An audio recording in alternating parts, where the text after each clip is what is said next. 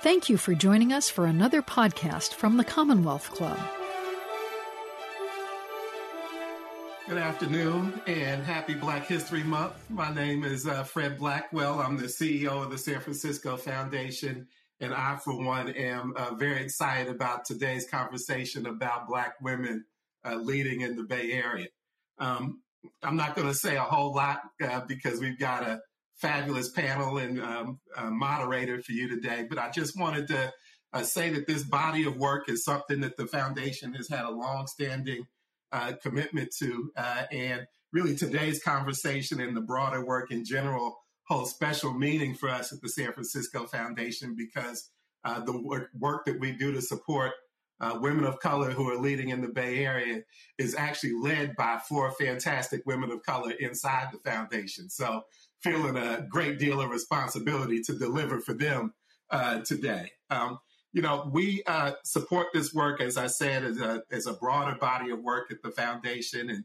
And in fact, we have some exciting announcements that we're going to be making later on about the work that we're doing and how we're going to continue to support it. But before jumping into the program, really just wanted to make 2 acknowledgments. One is I just want to acknowledge and thank all of the elected leaders that are on the panel and in the audience today. Really appreciate your participation with us today and look forward to the conversation.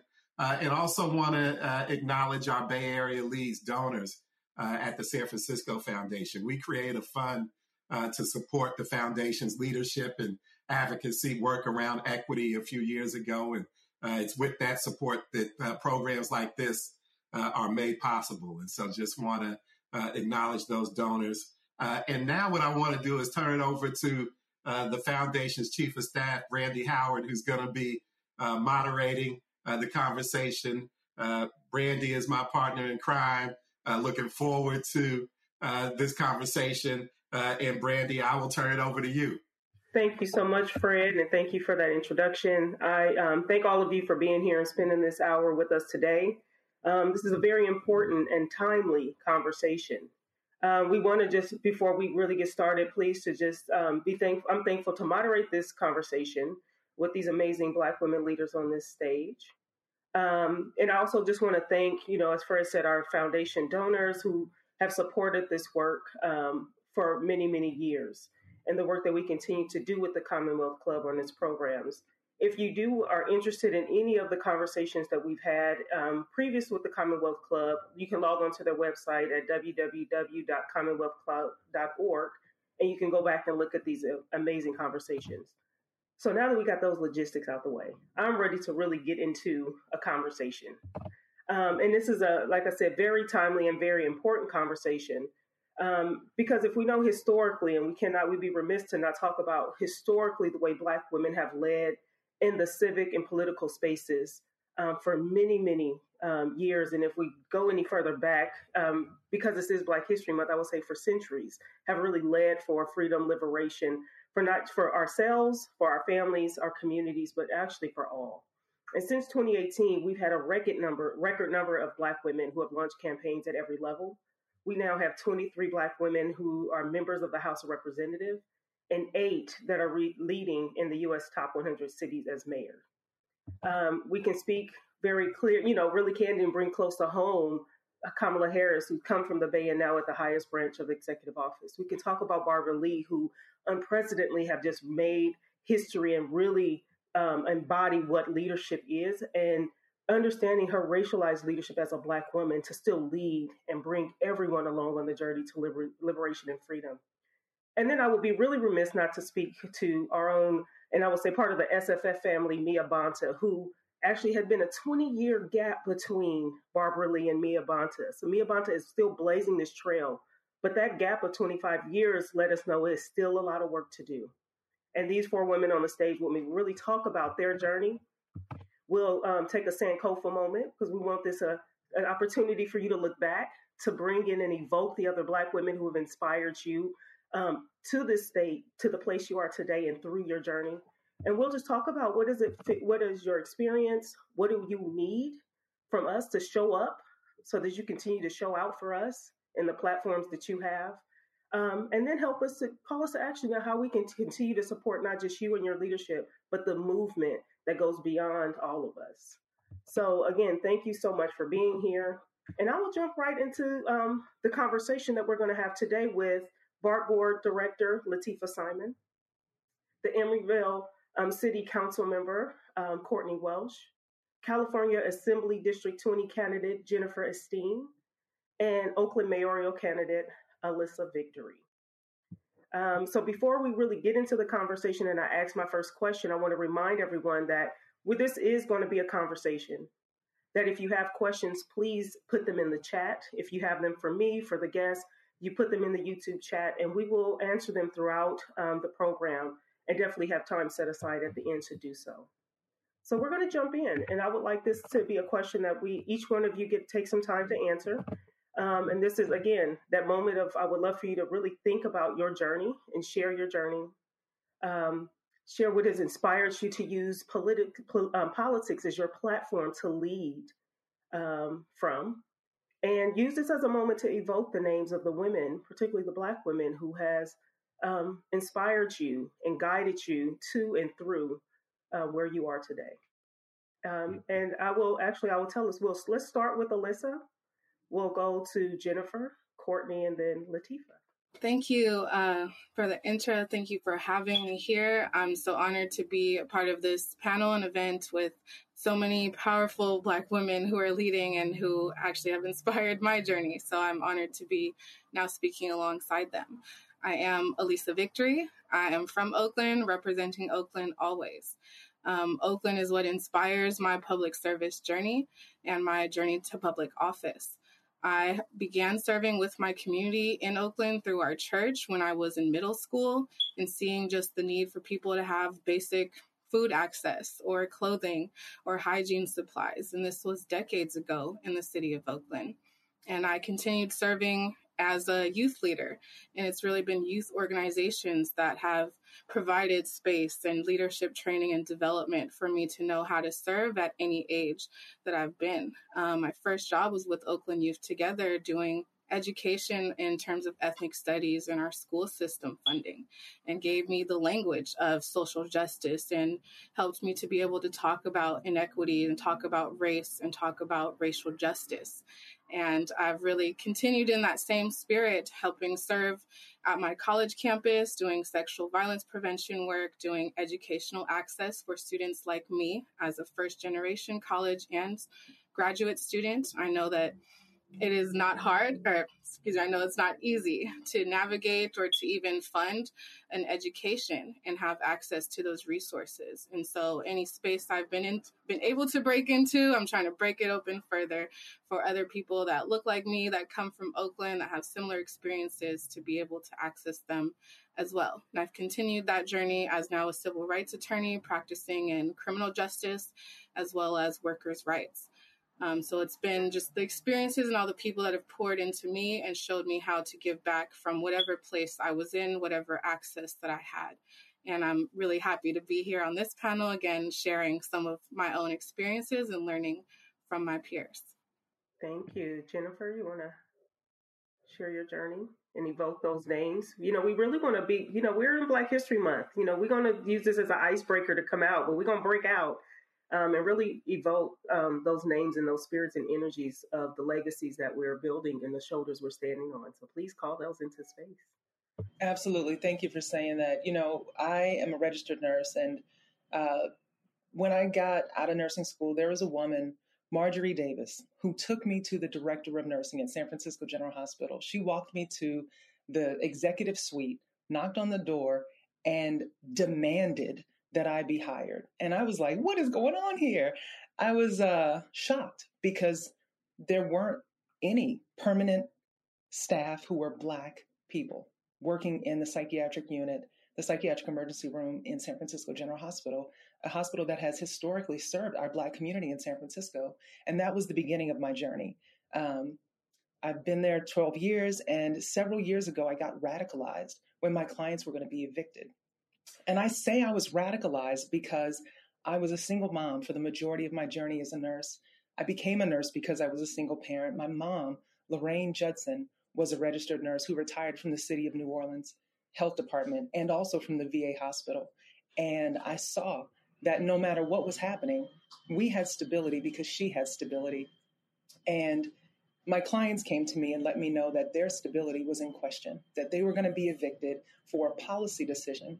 And it turned into a huge public battle that I waged to protect their housing. And as a result, I became the vice president of organizing for my union, SEIU 1021. I helped to write legislation called Mental Health SF and also put on the ballot a $150 million tax measure that was taxing excessive CEO income, first of its kind in the nation, progressive tax on CEOs, and learned so much through that process. But what I really have to lean on is that within the ancestry of my family legacy, my great-grandfather, 6 times removed, is Toussaint L'Ouverture, the first Black person to lead a slave revolt successfully and eradicate the French from Haiti. So standing on the shoulders of giants, knowing that we must fight oppression is something that is inside of my bones and my blood. And, it's where we are. So now, fast forward to living in an unincorporated area in Alameda County. I've been appointed to serve on the Alameda Health System Board of Trustees and feel it as though it is an incredible privilege to be a registered nurse working and also be serving in the backside on the systems level, instituting policy, serving as the chair of the finance committee of $1 billion budget of a health system that manages 4 hospitals and thousands of health workers.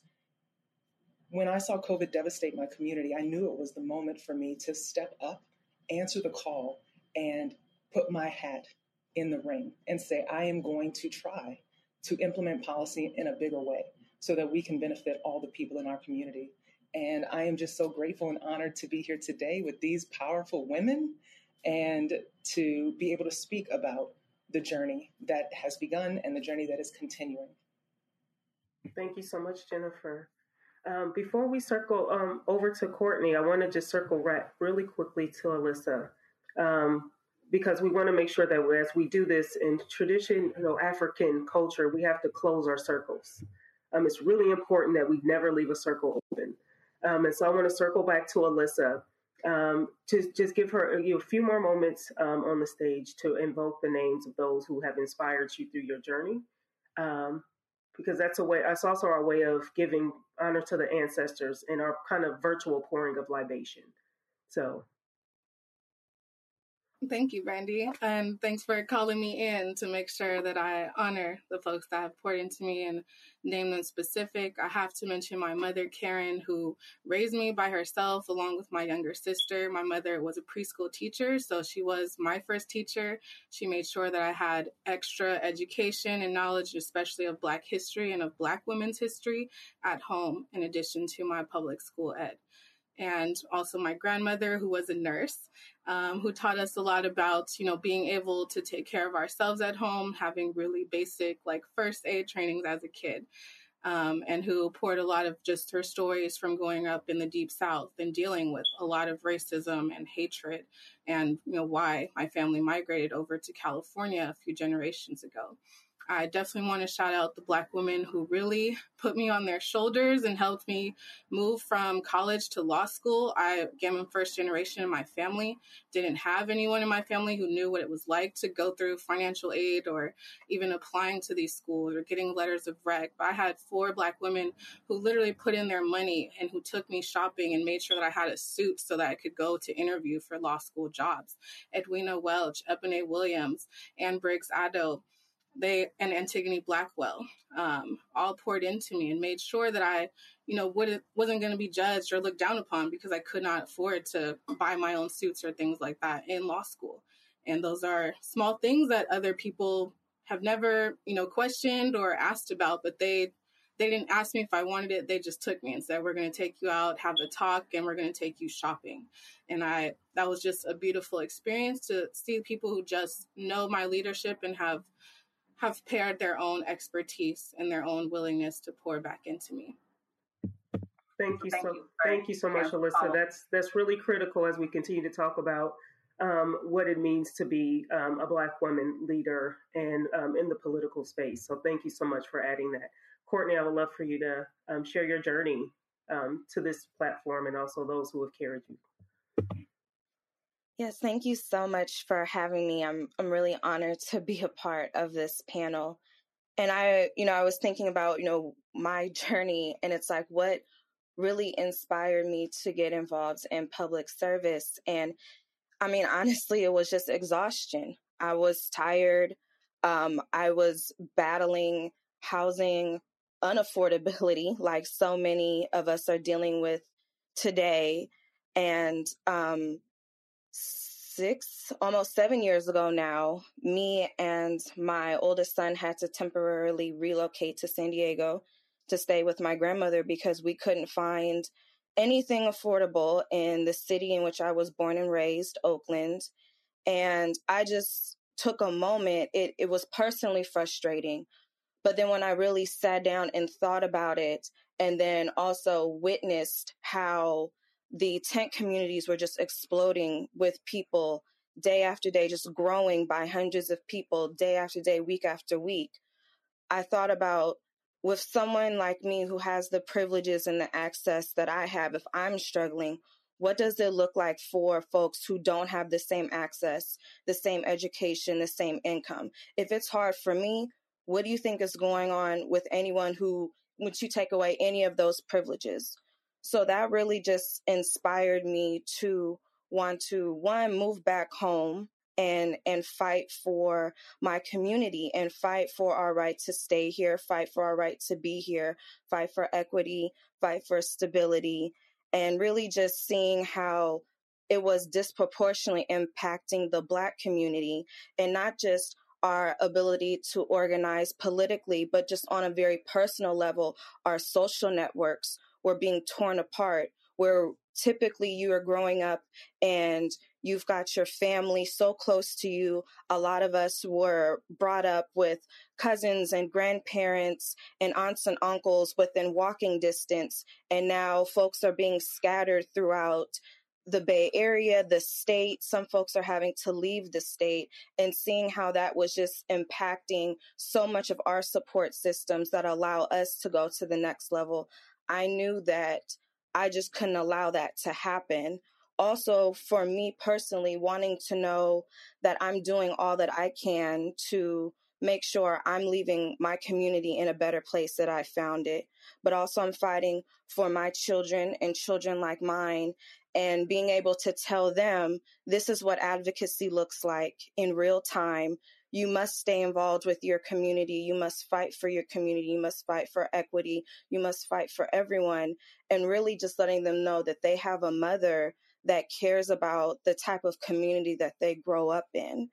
And speaking of support systems, like having my family, my mother, Helena, who is a graduate of Merritt College, who's been an early childhood educator for over 40 years now. She might get mad that I'm dating her, but she's been very involved and also instilled in me, hard work, entrepreneurship. Why is it important to have an education, get education in whatever way it's presented to you? My father, Horace, is so important for our Black men to support Black women, and having a father that supports a very ambitious Black daughter is very important for me. My grandmother, I have one living grandparent left, and she's always supported me.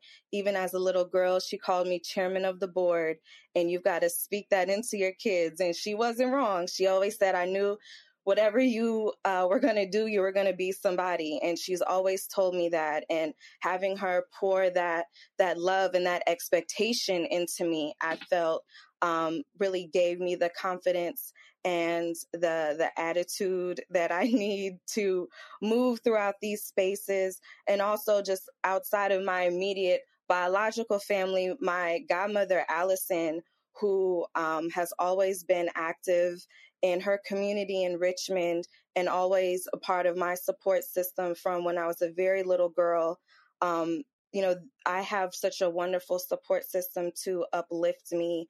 And really, when it came to definitely this past campaign for city council, which was somewhat unexpected because it was brought up because we had a city council member that resigned. It wasn't something that was planned in advance like a lot of campaigns are. My family just said, hey, you want to do this? We're behind you. We support you. And it was an opportunity for me to serve my community in a way that I hadn't had an opportunity to do so before. Emeryville hadn't had a Black woman city council member in 34 years. So it was an opportunity to diversify not just by race, but socioeconomically, also geographically. So I'm really happy that I've had them behind me on this journey. And I'm, looking forward to really pushing forth great policies in this new role that I'm in now. Thank you so much, Courtney. I won't say much and pass this over to Latifah. Courtney, congratulations on your election. Really, I think for all of us, now everyone on the panel, we can say that we've run a race, and it's exhausting. And it really requires something so much deeper than a hubris to run a race, being a Black woman in a space and in spaces that were not designed for us. So congratulations, and really to the sisters on the panel, thank you all for running. It's like so different from the work that we've done in our lives where we're working for people in the pursuit of people. And yes, that is what public office is, but to go out with your hands on your hips and say, I actually can make a fundamental difference. I believe that my ideas have merit and I want deeply to be in service and believe in me. That is a whole other.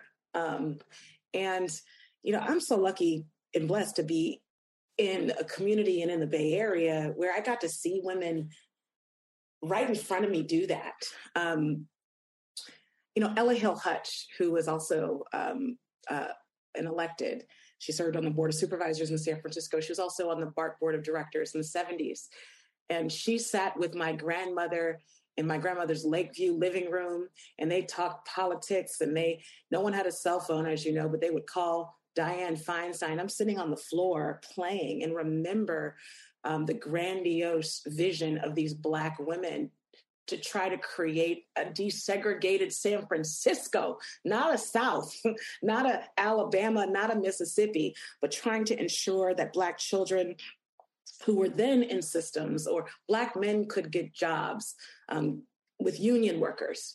I was blessed enough to work and live and breathe around so many women. My aunt Damira Ahmad was one of two women amongst a very small group of men and women who led the student strike at San Francisco State, who forever changed the lexicon of how we think about ethnic studies and learning and understanding the road of oppressed people in this country within academia.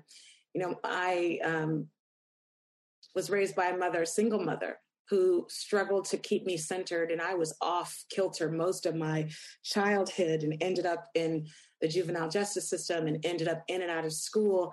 I landed at an institution called the Young Women's Freedom Center that saved my life and that taught me so clearly that the pedagogy of the oppressed is the way to liberation. And as a young teenager on probation with a 1.0, that my ideas and what I'd seen on both sides of my family and in the streets of San Francisco were worthy stories to be told.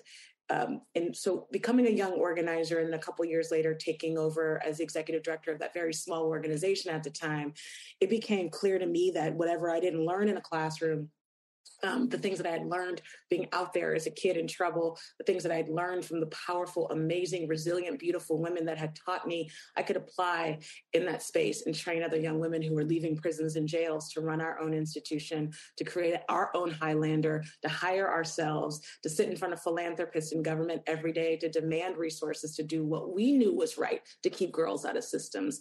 25 years later, that organization, because of those women, it has over a $7 million budget, and they have memberships of over 5,000 women.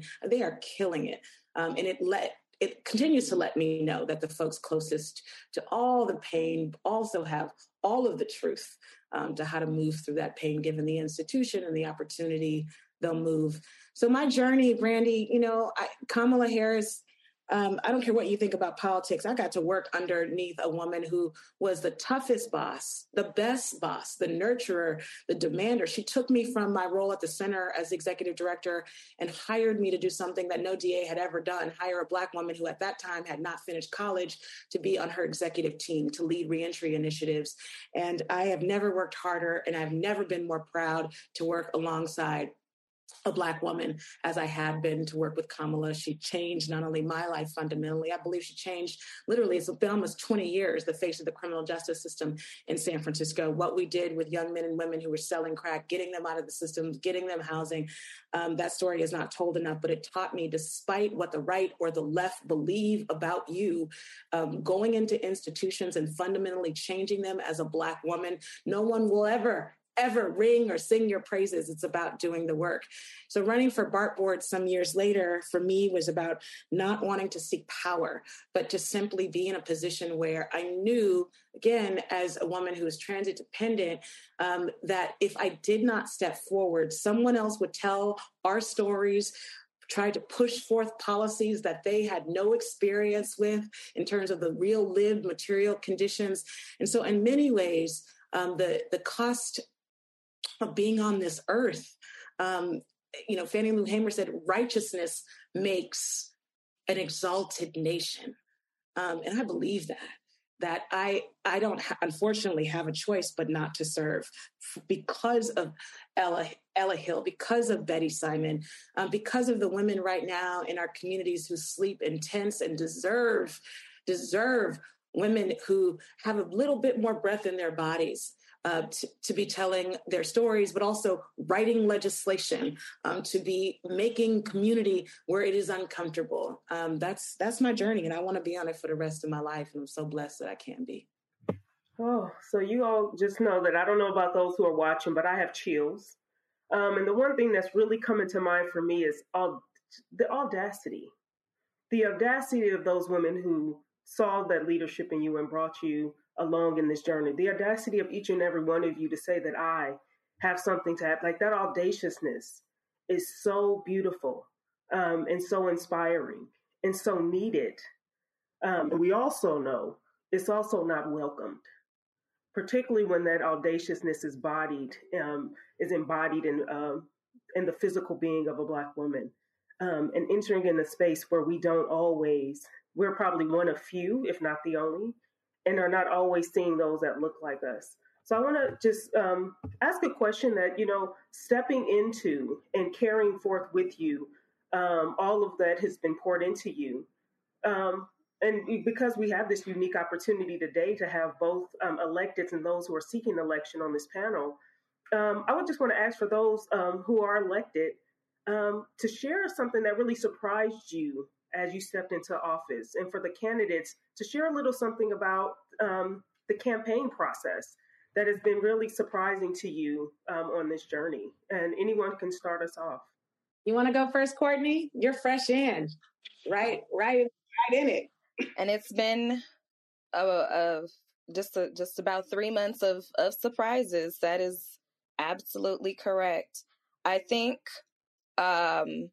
for my specific role is the biggest surprise was just so much of the orientation piece you just need on the city administration information.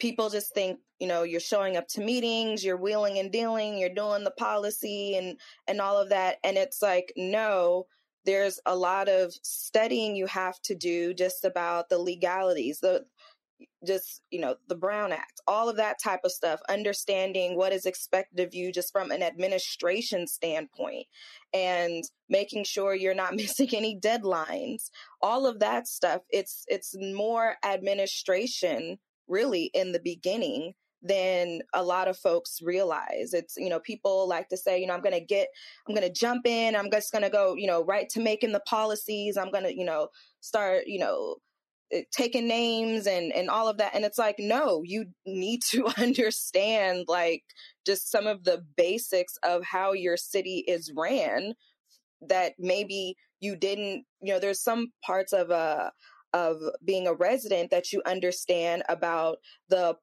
political process within your city from a resident's point of view. But once you're in the nitty gritty, there's a lot more legal and administrative stuff you need to know to understand to even get to that point. So I think just transitioning from resident to public official, that was the biggest piece for me that was surprising, was just like, this is a lot of studying to really understand all the administration work that goes into it. That's not just the city manager's job or, just the city staff's job. No, it's your job to know that too. I would agree. And I think that, you run a race, and I had a platform in my first campaign, and it had all A's: accountability, accessibility, affordability. I'm going to do this. And, our progressive politics are going to win the day. And then you get elected, and then the clerk gives you your insurance documents. You get a key to the building. You figure out where you're going to sit, and then you're on your own. For many of these positions where there are no staff, you have no staff. You actually have to have another job, and you have to figure out with your job how to come to these meetings. Not for all elected positions, but many of them that Black women enter. Transportation authorities, boards, college board seats, city board seats. These are not full-time jobs. And so I had to learn pretty quickly, although I'm an Emerge graduate, which is a training program for women running for office, Democratic office. There are so many things that sometimes, unless you're being taught by an elected, you're never going to foresee. And again, being that there are not a ton of Black women electeds, our experience is very, very, very different. What has surprised me the most, although it has been excruciatingly difficult to move and to have success, and I do feel like I've had a lot of it in my 5 years in office, I've been very, very successful, only not because of the infrastructure that exists, but because of the Barbara Lees, because of the Freds. Fred called me the day after my first election. How can I help you? There are folks who are elected, non-elected, folks who just want to see us succeed, whether it's, I know someone who's done something here, or you should think about calling that person. My consultant, A. Smith from Bear Star Strategies, gave me information a long time ago in the beginning of my run, and I'm so glad I have. He said, folks will try to take you down for a $30 Uber ride. I need you to have the best accountant. Folks are not going to trust you with money. Racism is real in politics. These are the structures that we need to set up so we always turn in our Form 700, or there's no improprieties ever. If it's a bagel, a biscuit, you need to run your shop, even though it's just you, like they would not expect. They, meaning folks who may want you not to succeed. I told you so. We don't need someone like that representing a $2.5 billion institution. So what surprised me, again, was how difficult it is, but also the people who are willing to drop anything at any moment to help you, but also how willing folks are, even with that, to help you get through the darkest times, but most importantly, to help you win, because ideas don't become policy on their own. That we need to understand all the different strategies and the ways that people have won good stuff for our folks. It just doesn't happen because it's the right thing to do. Alyssa, Jennifer, you want to speak to this around your experience being on the campaign? Whew. Thank y'all for that wisdom, for insight as two amazing elected officials doing great work in our community. Being on this campaign trail now for only around 3-4 months has, yes, been shocking, surprising every day. But I think one of the most is just kind of what Latifah was talking about, that so many people are willing to help, are willing to offer, just by me putting myself out there that this is my goal, that this is my vision, that this is something that I'm working towards. To, they say closed mouths don't get fed, that just, putting a post out, sending a text to someone, making phone calls. So many people have responded just with love and encouragement. They've offered things that I wasn't even asking them for, things that I didn't even know they maybe did, or connections that they had. And so being a part of the community already and having folks know my drive and my commitment to anything I set myself to, just seeing that they are giving so much back to me by me just setting my intention. And that has been a bit shocking. You know, I to be honest, expected people to be like, you know, hold up, or you should wait, you should think about these other things. But it's been just, again, so much affirmation and people offering what they can to push this forward. And that's so important to me as someone who's, you know, corporate free and who is trying to run a real grassroots campaign that's starting from the people up to the top. And so just being shocked at just how much love, encouragement, even people who just heard about it from a friend or saw a sign posted up will then send me a message of encouragement or start following me personally. And so all of that just means the world to me, to be able to connect with more people around just our values and wanting Oakland to thrive and be successful. Yeah, I think this is so heartening. And Latifah, you said it well. Courtney, you said it well. Like, being in the appointed positions that I serve in before getting on the campaign trail has been eye-opening to how much time you have to put into serving. And the positions often are not paid, or you get a $50 a month stipend for hours and hours and hours of committed work. And you have to do a lot of homework, a lot of research outside of your meetings, outside of the materials you might get for the meetings and the agenda and the specifics. There's a huge learning curve. And on the campaign trail, it feels like a more than full-time job to be running. And I think another piece that is so important for us as women, as Black women, you know, we are workers. None of us on this panel are connected to wealth, as far as I know. We're not rich people. You know, we work. And in order to campaign for the race I'm running, I have to work full time as a candidate. And nothing I raise can go to my living expenses. So I have to also work. Thank God I can do some part-time work here and there. You know, I'm about to start working as a home health nurse. That's a blessing. And I'm so happy I can do it. And also, like, it's so time consuming. I still have to be a mother to my children. I have a senior in high school who needs to get to college, and that's a time consuming affair. Like, you know, life still happens. That is a year. Oh my, right? No, you know, you have one who's gone through that journey. Yeah, it is a process. And, you know, like, all of life continues. And I give thanks that my parents are in good health, but, you know, add to it caregiving, add to it, if my kids were younger, childcare, the expenses, the time. These are the barriers that exist that are often invisible. And we have to have the ability to reform systems. You know, Audre Lorde said, you cannot destroy the master's house using the master's tools. And I agree with that. And I want to also add to it that while this is the system we are in, and it's been created and, you know, fine-tuned for hundreds of years, that we have to destroy it from the inside and the outside. And in order for us to really make a system that is going to work for Black people, for people of color, for those who are marginalized, we have to be in all the spaces. And we have to pull each other up as we move forward so that we can do all of that. You know, we have to be abolitionists. We have to be corporate free. We have to have the best records. We have to do it better than everyone. 10 times faster, 10 times better, 10 times stronger, 10 times smarter, cleaner. Oh my God. And all of that in a day. And then the next day we have to do it again. And we have to continue this struggle. And we do it with grace. And we do it in a way that doesn't just lift up Black people, but lifts up our entire community. And Alisa, I so agree that the amount of support and the outpouring of love has been amazing. And we have communities that are doing so much work.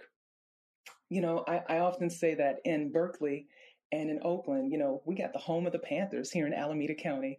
And where I'm at in unincorporated San Leandro, people don't think about coming down here to raise their fist up and protest. But I'm like, what we're going to do is make it sexy to come to Hayward and stand up against school closures.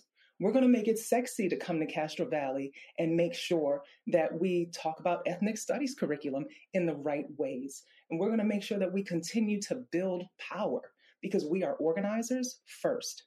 And that is what leads us. And that is what's going to take us into making policy so that we can stand up for all the folks who need us to. Thank you so much. So Jennifer, what you really brought us this piece of that we hear a lot, and I just want to have to step back to just really appreciate you, Latifah, bringing in Fannie Lou Hamer. She is like one of my idols. Her story, there's never a moment where I don't listen to her story and have so much pride and so much hurt and so many tears that flow because of what she's gone through and where we have come because of it.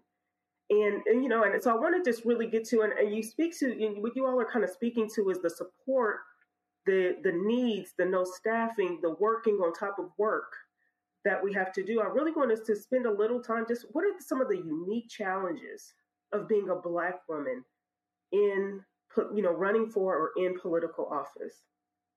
And really just speak to like, what does that, feel like, look like, the things you actually have to do and push against in order to advance the agenda that you are, or the mission and the vision that you have for your office and for your community. It's money. It's for sure money. It's capital. It's social capital as well. It's knowing who to know. And if you don't know who you don't know who you need to know to move forward in your pathway to leadership or public office. So that's a big challenge because political circles can be very exclusionary. They can be very hard to penetrate, and that can be under the best of circumstances. So if you are a non-traditional candidate, and when I say non-traditional, I mean as in you're not typically a white man, navigating through that system can be challenging, even in an area that is as diverse as ours, where it's not unheard of to have a Black woman elected in anything. We have Black women elected, but how are they brought into the fold? And if you ask several of them, you'll say it wasn't that easy at first. I can't think of one person who would describe a Black woman elected who would describe their journey as breaking down political barriers as easy.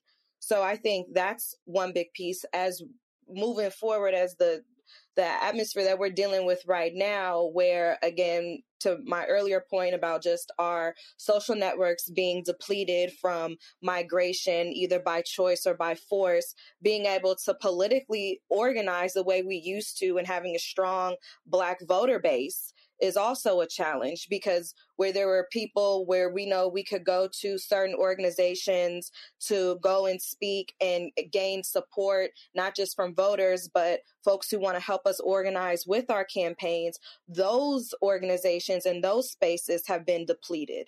So that's an additional challenge. Just the playing field is so different. So now you're going to have to step outside of not just getting support from the Black community. You're going to have to step into other communities that you may not be familiar with already, and also have to branch out to get that support. Also, just personally, a lot of Black women, we just do not have time.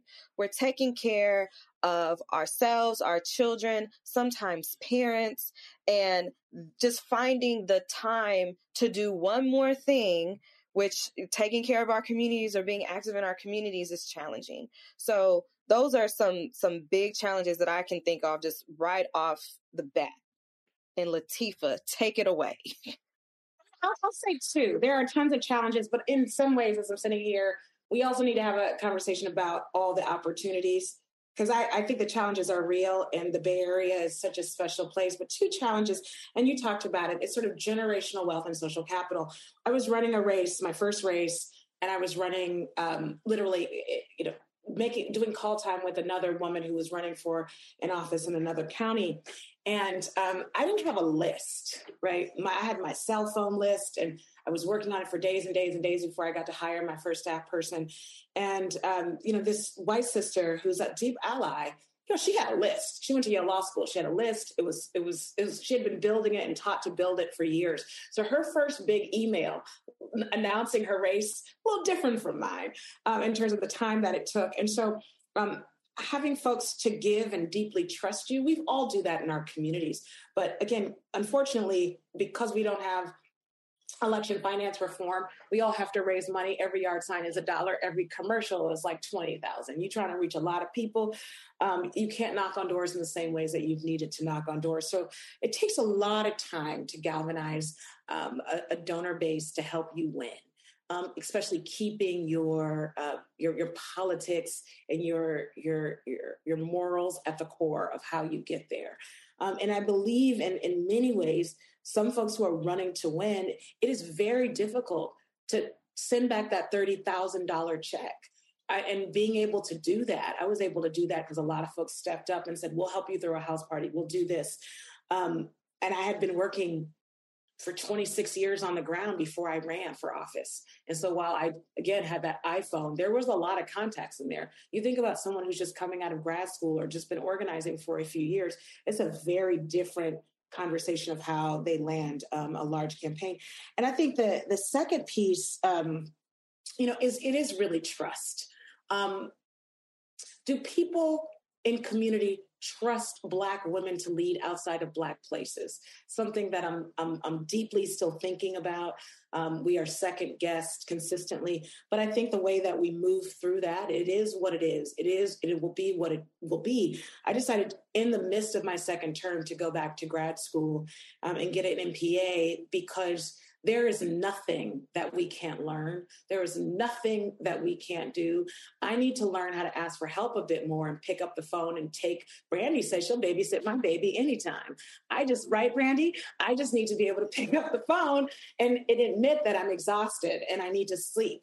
So there are challenges that are external. There are also challenges that are internal. We have, sisters, an amazing growing community, folks who are watching now. We have, hopefully, the philanthropic community from the C3 and C4 level who want to see us win because they know that there's no service organization that is alone going to change the policies to get people fed and educated and housed the way that we can together. There is a clear understanding that the Barbara Lees are right on this screen, that the Kamalas, that the Bronze, the next Supreme Court justices, there are members, there are teachers, there are mentors. So as many challenges, I do feel like there are more opportunities that just need to be galvanized and glued together. I will say that there is still so much room for first. We are in 2022. Today is 2/2/22. I don't know what people are doing for the 2-day on Tuesday, but, people keep on saying it. So, I am a Black, masculine presenting gay woman who is also Jewish. And I am running for state office, which means so much about, Courtney, I think you said it, representation that is geographical, representation that goes beyond gender, representation that goes beyond all sorts of things. And ultimately, it's about values. And when we uplift Black women, when we uplift women of color, when we uplift people who traditionally have not had access to these spaces, because these spaces were built to keep us in bondage, we change everything. And I am thrilled that we are breaking down barriers. 34 years, Courtney. 23 years after Barbara Lee. Alisa, first Black woman potentially. Latifah, you following the footsteps of giants. Ella Hill Hutch. We have the opportunity to do so much. And clearly, it takes decades for us to get back at it. We have to break out. Black space or not, we are women who are strong and powerful, resilient, and, we are able to do it. And it takes a lot of support. It takes all of us, the big community, the small community, and definitely the networks. All y'all just said a lot, and I feel like I'm experiencing or have experienced all those challenges, especially as someone currently seeking office. We talked about Oakland, is the home of where the Black Panthers was founded, a few blocks from where I grew up on 58th and Shattuck, actually. But even with having such a strong tradition and history of Black liberation, Black organizing, and Black folks trying to elevate our community here, we've never had a Black woman ever elected as our city's mayor. And those things still seem like, oh, we're not ready yet, right? There's people telling me, y'all, you need to sit down, or you should wait, or you should let other people who are not Black women go ahead for this election. But the same thing was said to the 2 Black women who were my elders who ran in the last cycle, right? So I already know that just waiting is not going to actually change the issue with people accepting and investing and allowing Black women to lead.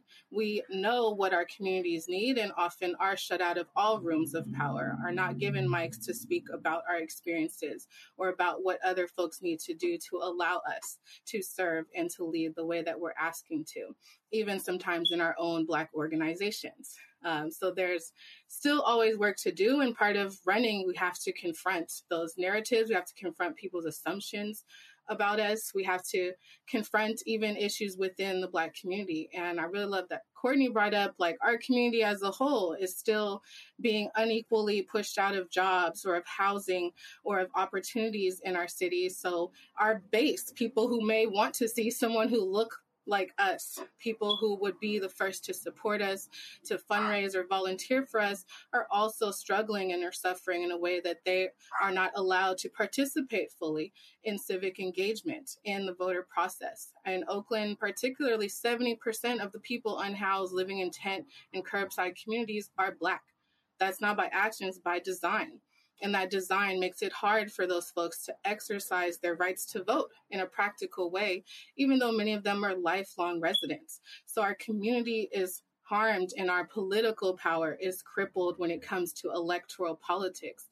And so we absolutely have to talk to other communities. And, sadly, even like consultants or people will tell me to not focus on my community, on people that look like me, just focus on the voters who tend to be white homeowners who, have all the things that they need and are stable enough. And I still want to reach out to folks that I'm trying to serve and bring into our democratic process.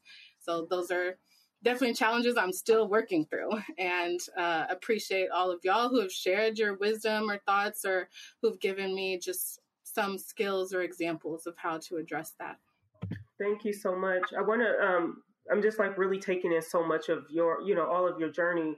I want to take a moment because I see that the YouTube chat is like very active. And so thank you all for just keeping this very active. I'm trying not to just be a participant in the conversation and like really wanting to chime into all the good feedback that's coming up in the chat, but also want to just encourage the audience. If you have direct questions for the panel or myself, please put them also in that YouTube chat and we can bring them into the conversation. I do want to just kind of, as we begin to get wrap up and come close to direct audience questions, Fred mentioned earlier that we at the foundation are launching an initiative, Women of Color, Women of Power. And this is, a journey that we've been on and we've been talking about for some time, and we've been in spaces, and we have a leader that believes in women of color leadership. Latifah, you spoke to your specific example of getting that direct call. And this program being led by 4 dynamic women of color in the foundation. And I think it's important that I just say here that this is not one of just looking at how do we build and support women of color, Black women outside, but also we're taking that lens internally as well, which is really important. So I would ask, that question of how do you, or how can you share some examples of really good, authentic support that you've experienced on your journey, that others who are wanting to be involved, wanting to know how to reach out, to support you, to support your platform, also to support the movement, right? You say you want to pass legislation, it has to get operationalized. It has to be, enacted in practice. And how do we get behind that? And so I would love if you have some examples through your, your place as an elected or already in public office, or for those who are on the campaign trail, of like some good examples of support for you on this process and on this journey. In the darkest of times, because there will be, whether it's the hate mail, sometimes the death threats, especially if you're doing work around dismantling systems, people don't like that, who don't like that. It gets really scary. And you're like, what am I doing? To your point, Jennifer, like, what? I know this is the right thing to do, but being tested, it is when you get a call sometimes of folks who are like, I got you. And no matter what that I got you is, that's not a tangible necessarily, but what is, I think, is extremely important. And I'm hoping that the foundation can encourage us to meet more, to not just talk about, yes, everybody needs administrative help. Easy. Now you can pay for childcare because of some great people in the legislature who've made it real when you're running for office. Now that's a legal expense. There should be sort of Black feminist or just ways in which we make running and serving a bit easier. But one of the things that I think is extremely important for folks watching, and I'm going to tell a little bit of family business, we don't have the luxury, and I'm learning this through the coaching that I'm getting, and I've been faulty on this, to divide ourselves within the umbrella in which we want to serve. That different institutions will pit Black women against one another, knowing that we are all bearing our children. In this city alone, we lost over 100 within 12 months. That in itself, fratricide, mounted with oppression and poverty and deep disease, no endorsement will fill our communities with what we deserve and we need. I think electoral politics has the opportunity potentially to break up deep, wonderful souls that our grandmothers and our aunties and uncles built in the Bay Area for a long time amongst us. There's not many of us who get this opportunity to work full time for our people. So as we decide to take on positions of power, I am learning to be wary of other forces taking us apart. And it typically involves a check or an endorsement, or who is not radical enough. Our grandmothers were more radical than all of us. So let's just say that, right? But I think that there's political wisdom in the stories of elders that will tell us what we're experiencing now in electoral politics all over the country with Black women is both new and very old. And how can, as women of color, not just Black diasporic women, we continuously figure out how to set up both pragmatic circles of study, of coming together on policy ideas, but really to ensure that we're healed every single time we sit at a dais, and that we are unaffected by those deep evil forces that don't have our people's best interest at mind. I don't think I have anything else to say on the panel, because I was like, should I say that? Should I say that? But yes, there are, even within Democratic circles, within labor circles, within donor circles, whether it's organized or not, we can actually create opportunities to be stronger together, because at the end of the day, it'll be that kid on 96 in Bancroft who needs us more than any of these forces that are trying to separate us or figure out who's more radical or who's more central. We are all trying to make sure that our babies live. Latifah, I'm gonna have you start going last. So because every time you come in, you just drop the mic, and I'm like, oh, that part, and then we can go ahead and conclude. Anyone else? Just thank you for really bringing in that real, because that's the part that, like you said, you're going to air some laundry, but it's important for us to do that because we have those who are coming up behind us, and we don't want to romanticize the process. We want to be really clear on what we will be showing and modeling for others to come behind. Like really understanding what it takes to do what you all are doing. If anyone want to go in and answer that question of some really good examples of how folks can support you on your journey in public office and on your way to public office. Yeah, I appreciate that, Latifah. I think it is the soul that needs to be nourished on the way. I think what I feel so often, it's like, oh, I'm so excited. I got this endorsement and that endorsement. That lasts about 3 seconds. It's like hitting the crack pipe. That is over and done.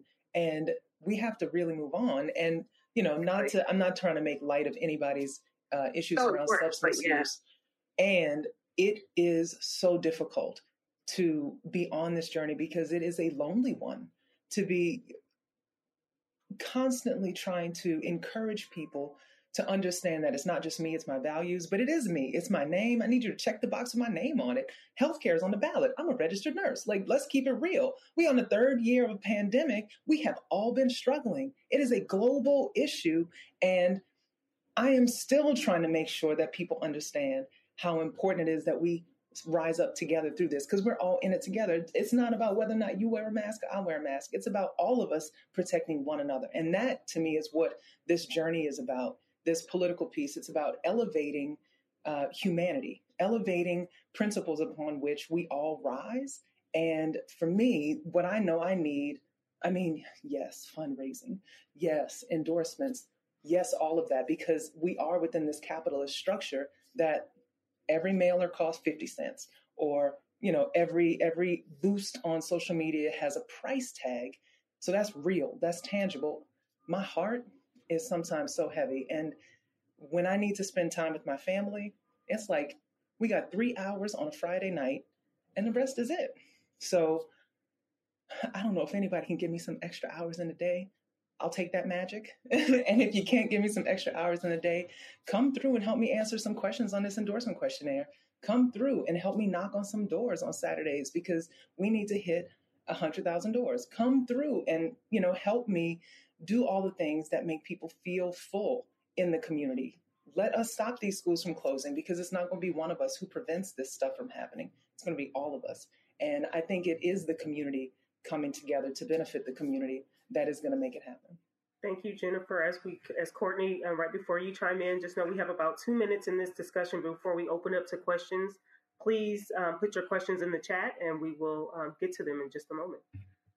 I would say the big need is just around strategic and deliberate inclusion of Black women in spaces outside of where we can just get used for our labor. Because I think that's the big focus is Black women, when it comes time to show up, to do some work, it's, yes, come through, girl. Oh, we're here.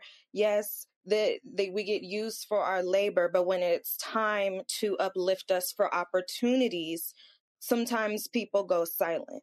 So since deliberate exclusion is the default, as we all know, and we're moving away from that, slowly but surely, but not as fast as we need to, bring Black women into a space where there are opportunities for her to grow and uplift her. Mention her name in rooms of opportunities where she might not be. Ask her what she needs to show up to be her best self, because that's a big piece as well, where so much is expected of us, and people see this big bright light and they see that we have all these leadership skills, but no one really asks, what do you need for you to show up as your best self, to make this worth your while, not just the communities. Is this going to serve you personally the way it needs to? And being unapologetic about that, saying it's okay for something to serve you as well as the community. It's okay for you to center yourself.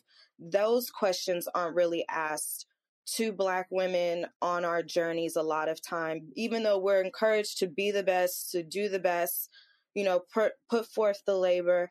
Also, this underlining conversation that happens that somehow Black women are not as qualified, underqualified, unqualified.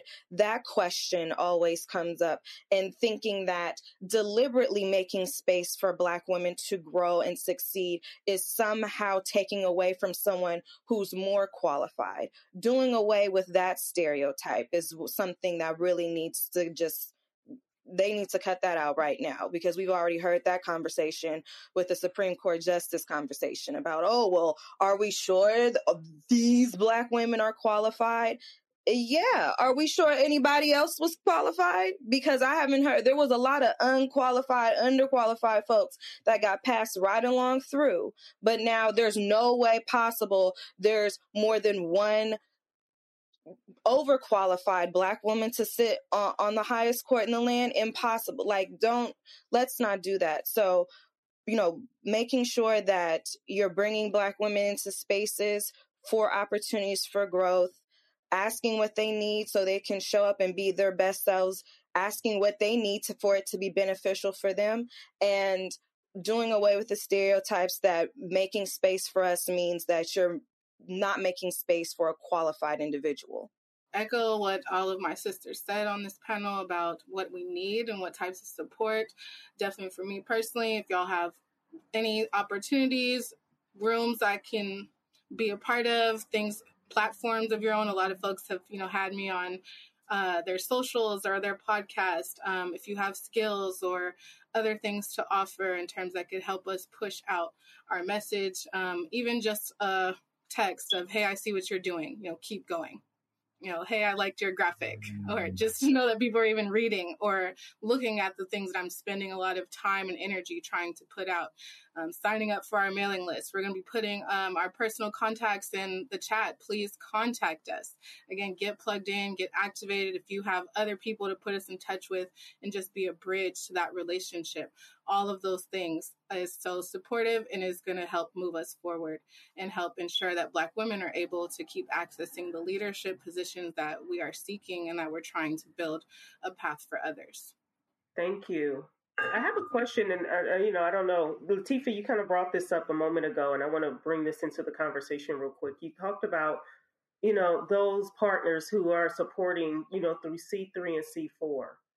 And particularly, as someone else, and you also spoke to those who like those things that can sometimes build bridges and also can tear apart communities. And sometimes that can be a check. So I'm not specifically, coming from the San Francisco Foundation and knowing our bold vision around racial equity and economic inclusion and really lifting up the leadership on this stage, and for those who, people of color and women of color, particularly in the Bay Area. What are some of the ways that philanthropy you see, either through examples that philanthropy has done well, or ways in which we can do more? I think that you guys, San Francisco Foundation has hosted a number of conversations with electeds of color, of women of color in the last year that has actually been really amazing. I can't wait till we can do more. I imagine being in a beautiful place for a couple of days, a beautiful place with good food, with folks talking about, it's not necessarily about training, really, it is developing a community. After one of those conversations that we had, Council Member Carol Fife called me and she said, let's actually set up a formal meeting with my office and your office. And I want, she's a super powerful, very clear leader.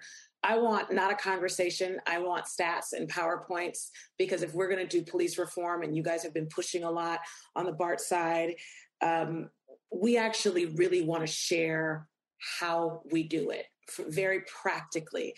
And I thought, I was like, well, wow, we would have had a number of conversations about this, but if it were not for the charge to let's get stuff done together, let's actually share the tools, share our staff, be in conversation, create formal alliances with our teams. I've done a lot of work with electeds, but that was one of the first times where I felt like everything almost proprietary that we have developed in terms of our own strategy.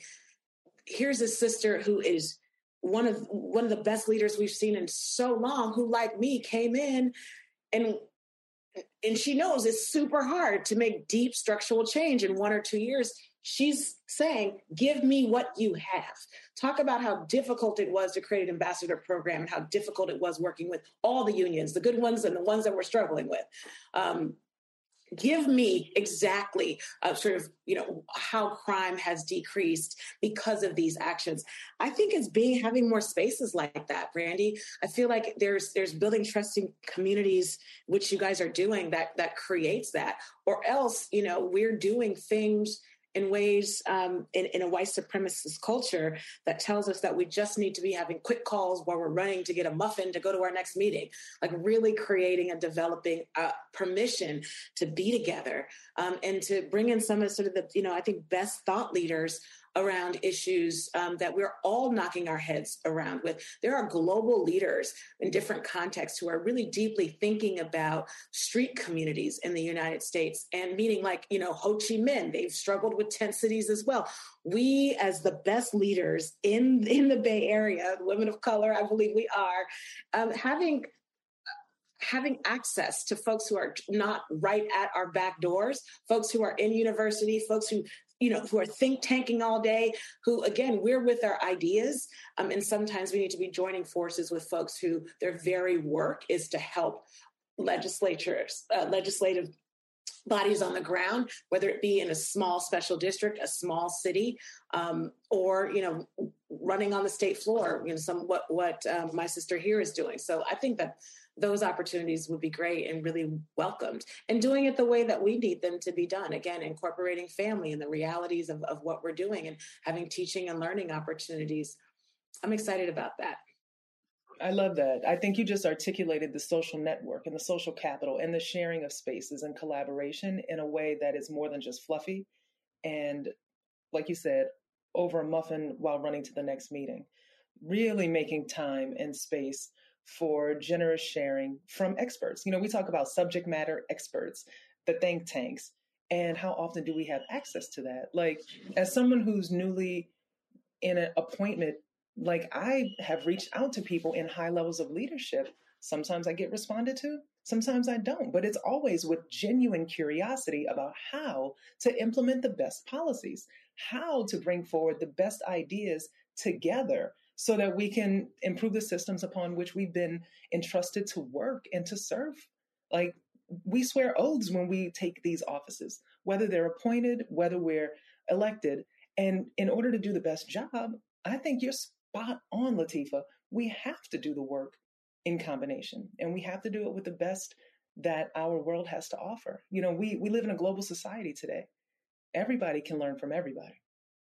I love that. And I think foundations have a unique access to this kind of capital, intellectual property, intellectual capital, and people who can make things happen. I would say I think philanthropy can be a little bit more flexible than us who are on the political side. They can make the decision that within their strategic plan that they're going to focus on all types of different categories of equity, racial equity, socioeconomic equity, and they can make that a part of their platform pretty quickly and then develop their campaigns around that. So I just think that philanthropy has that flexibility sometimes we don't always have in politics. So I think moving forward, that's going to be a big driving force. Organizations, foundations that are able to quickly pivot to the needs of the community. And sometimes it's the electeds that have to catch up. I don't have much to add, but would just say, philanthropy has done great work in helping to really educate or activate the community around the actual issues, aside from the politics, or politicians can help even push the electeds to do something that they're supposed to do. I'm reminded of the California Endowment, which has headquarters here in Oakland, but they had put out kind of billboards and public information around the health disparities in our community based on zip codes, that, there's 10-year less life expectancy for people living in Deep East Oakland versus those in downtown and North Oakland. And so just having that information from, a study that they helped to commission and work they're doing is pushing, questions, pushing in policy around what, why, and how in the same city people have this extreme disparity and inequity in their life expectancy based on our health conditions here. So I just think philanthropy has done and is doing a lot of great work to activate and to educate the public. Yeah, thank you so much just for being really clear about where's philanthropy. And one of the things I always think about when I enter philanthropy, and I've only been in this sector for about 4.5 years. And it's one of the things that I think you have to get comfortable with. I can't, what have you said? Like, you didn't step into this space to go and I want to just take up the power. I wasn't seeking power. But what you have exemplified on this in your talk today was that when you step into a place of power, in a position of power, the responsibility, right, that you hold with that power and to leverage that power to move your communities. And so, it really just, and when you said that call to philanthropy is, how do you not hold your power, right? But to shift power where it belongs and to leverage the power you have to make the difference. And, I'm really thankful to have a set of colleagues that I work with, and that's the conversations we have on a regular basis, to where we push ourselves, right, to the place so we can have these type of conversations and be bold about it, and to be open to the advice you're giving and the push you're giving for philanthropy to step up and use our platforms to continue to move the agendas that you have taken the pathway to hold public office and to move from your vantage point. So I did not see any questions come up, but I am seeing so much. And I take that is because you all have covered so much and have like hit every point and has spoke authentically. It was really hard to get to it. Like, give me a specific Black woman, and you can't really ask that when you have a panel of Black women. I'm just going to be saying, because we show up, right? We don't take that off. We show up in that everywhere, and so it's just been a very authentic and real conversation. And so I want to come back to one question I would love for you to have just really briefly is, one of the things the Women of Color, Women of Power program that we're launching at the foundation is really around building this bench. We do have, and Alyssa, you talked about this, like being able to lead at any age, right? You had the spaces to continue to grow your leadership along the way in the city of Oakland where you were born. And that's just a really amazing space. So what advice would you give to another young Black woman coming up on this journey? If you had a moment, that elevator pitch of like, what advice would you give to those who are coming and following in the trails that you all are blazing?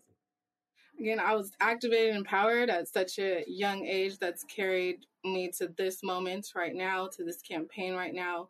I would say to younger people who are, pursuing any type of goal or even trying to just get into school, that, to trust yourself, to trust your goal and your purpose and why you're doing it, to stay grounded in that, no matter, how much negativity or people might question you, to be sure of yourself and that you don't need permission to lead, right? It may be elders, maybe people in your own community that tell you you're too young to do something. But again, we can always learn, and our young people are ready to lead, and many of them know exactly what they need to be successful if adults or older folks will listen to them. Out in Oakland, I've been particularly visiting a lot of high school students in classrooms, and people are like, well, what are the students talking about? And I said the exact same thing that everyone else is talking about. They're talking about public safety. They're talking about economic opportunity. A lot of them work, and many students in Oakland choose to go to work versus school because they are trying to provide and support their families or support themselves. We have a lot of homeless youth here. They're worried about housing. They're worried about their families. They're worried about COVID and the pandemic. They are experiencing all of the same issues as us, and they will inherit all the decisions that we're making as elected leaders. So youth should always be at the table and should never be afraid to speak about what they need and don't need permission to lead on that. I got some really good advice from Barbara. Actually, Congresswoman Lee, we were together on a panel with younger women asking this very same question. And she said something I didn't think she would say. I thought that like every woman who's elected in office, they're going to tell every young woman to run for office. She said the opposite. She said, do something first. Like open up a preschool, clean up a park, start an organization, like prove to the community of people that you want to serve that they can trust you. She said, we don't need, and I was like, wow, because like in a lot of our training, it's like, go, run, do it. She talked about the need of real deep servant leadership within community. She said babysitting kids is oftentimes the biggest blessing that someone can do for a working mother on a Saturday, or giving I'm giving a nurse who has kids a nap, when she gets home. This idea of deep servitude and power and decision making in terms of whether it's public or private in community, it comes from test. And we all know, I think I'll stop here, but you don't really have a testimony unless you've been tested. And that doesn't mean elected office oftentimes. It means struggling for life, your liberty, and your own freedom and that of your community. So yeah, Barbara is telling us to do something, create something, be a part of something, follow before you seek to lead. I love that. I think in addition to that, like your test and your age do not necessarily equal the same thing. Many of us are tested at very young ages. And so when you feel moved, it might be the right moment. Like you're good enough right now in the place that you are in. And one of the best things that can be done is to reach out to women who are in the position that you want to be in. That's right. Men who are in the position that you want to be in, because sometimes it's the first.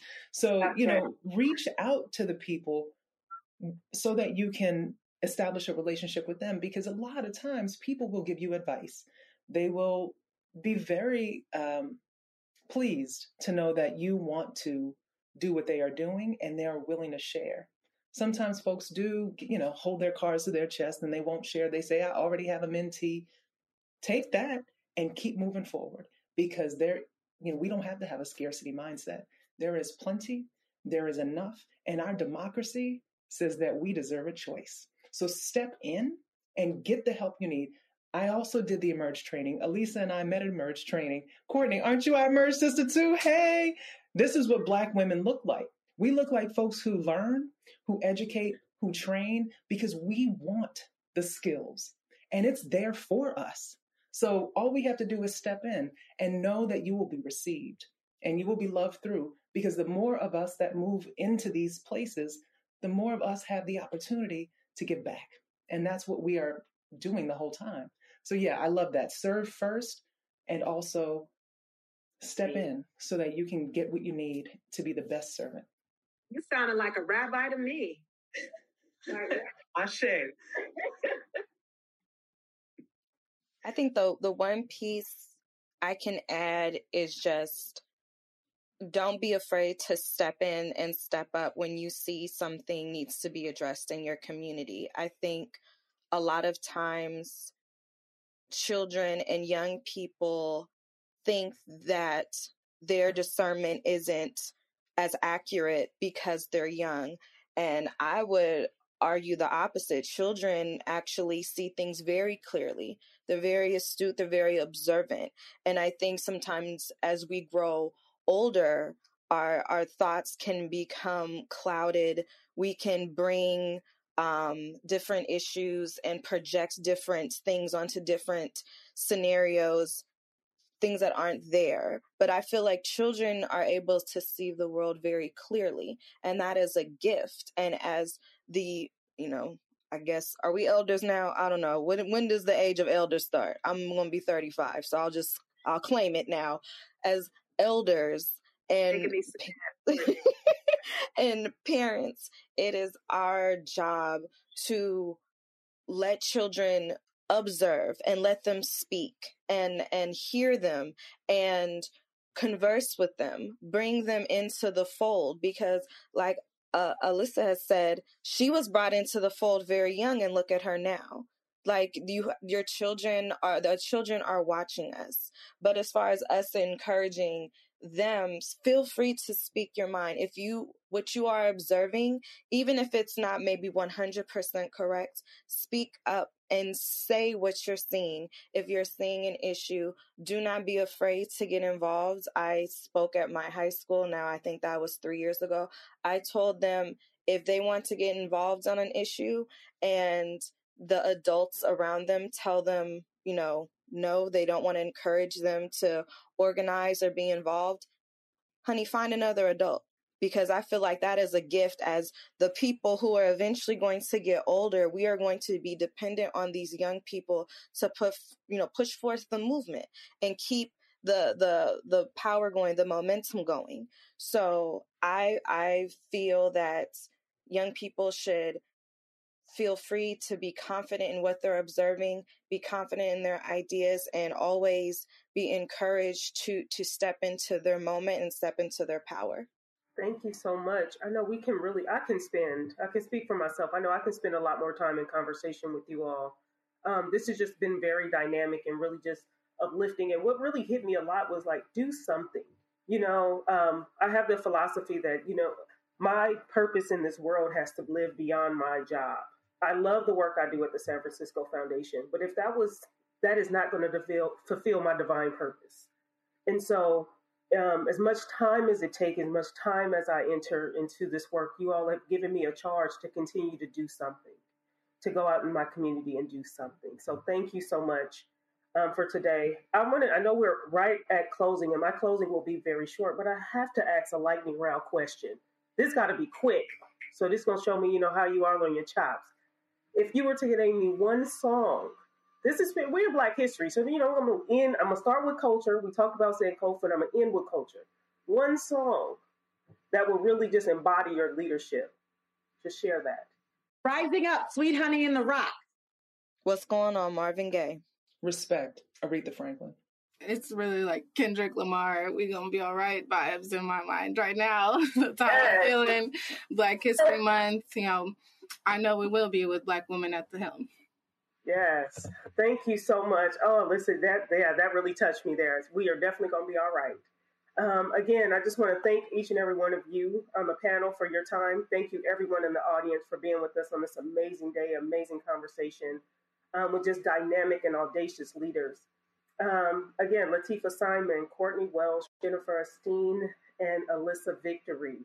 Thank you so much. I look forward to continuing to watch your leadership and to see the amazing things and changes you'll make for us in the Bay Area. The San Francisco Foundation and its lead donors are pleased to support this program. And again, I'm Brandy Howard, and this is a Commonwealth program, and it is now adjourned. Thank you. You've been listening to the Commonwealth Club of California. Hear thousands of our podcasts on Apple Podcasts, Google Play, and Stitcher. If you like what you've heard, please consider supporting our work and help us bring 500 programs a year to listeners like you. Go to commonwealthclub.org/donate.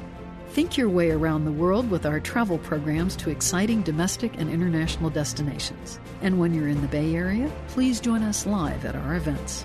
Thank you for listening and for your support.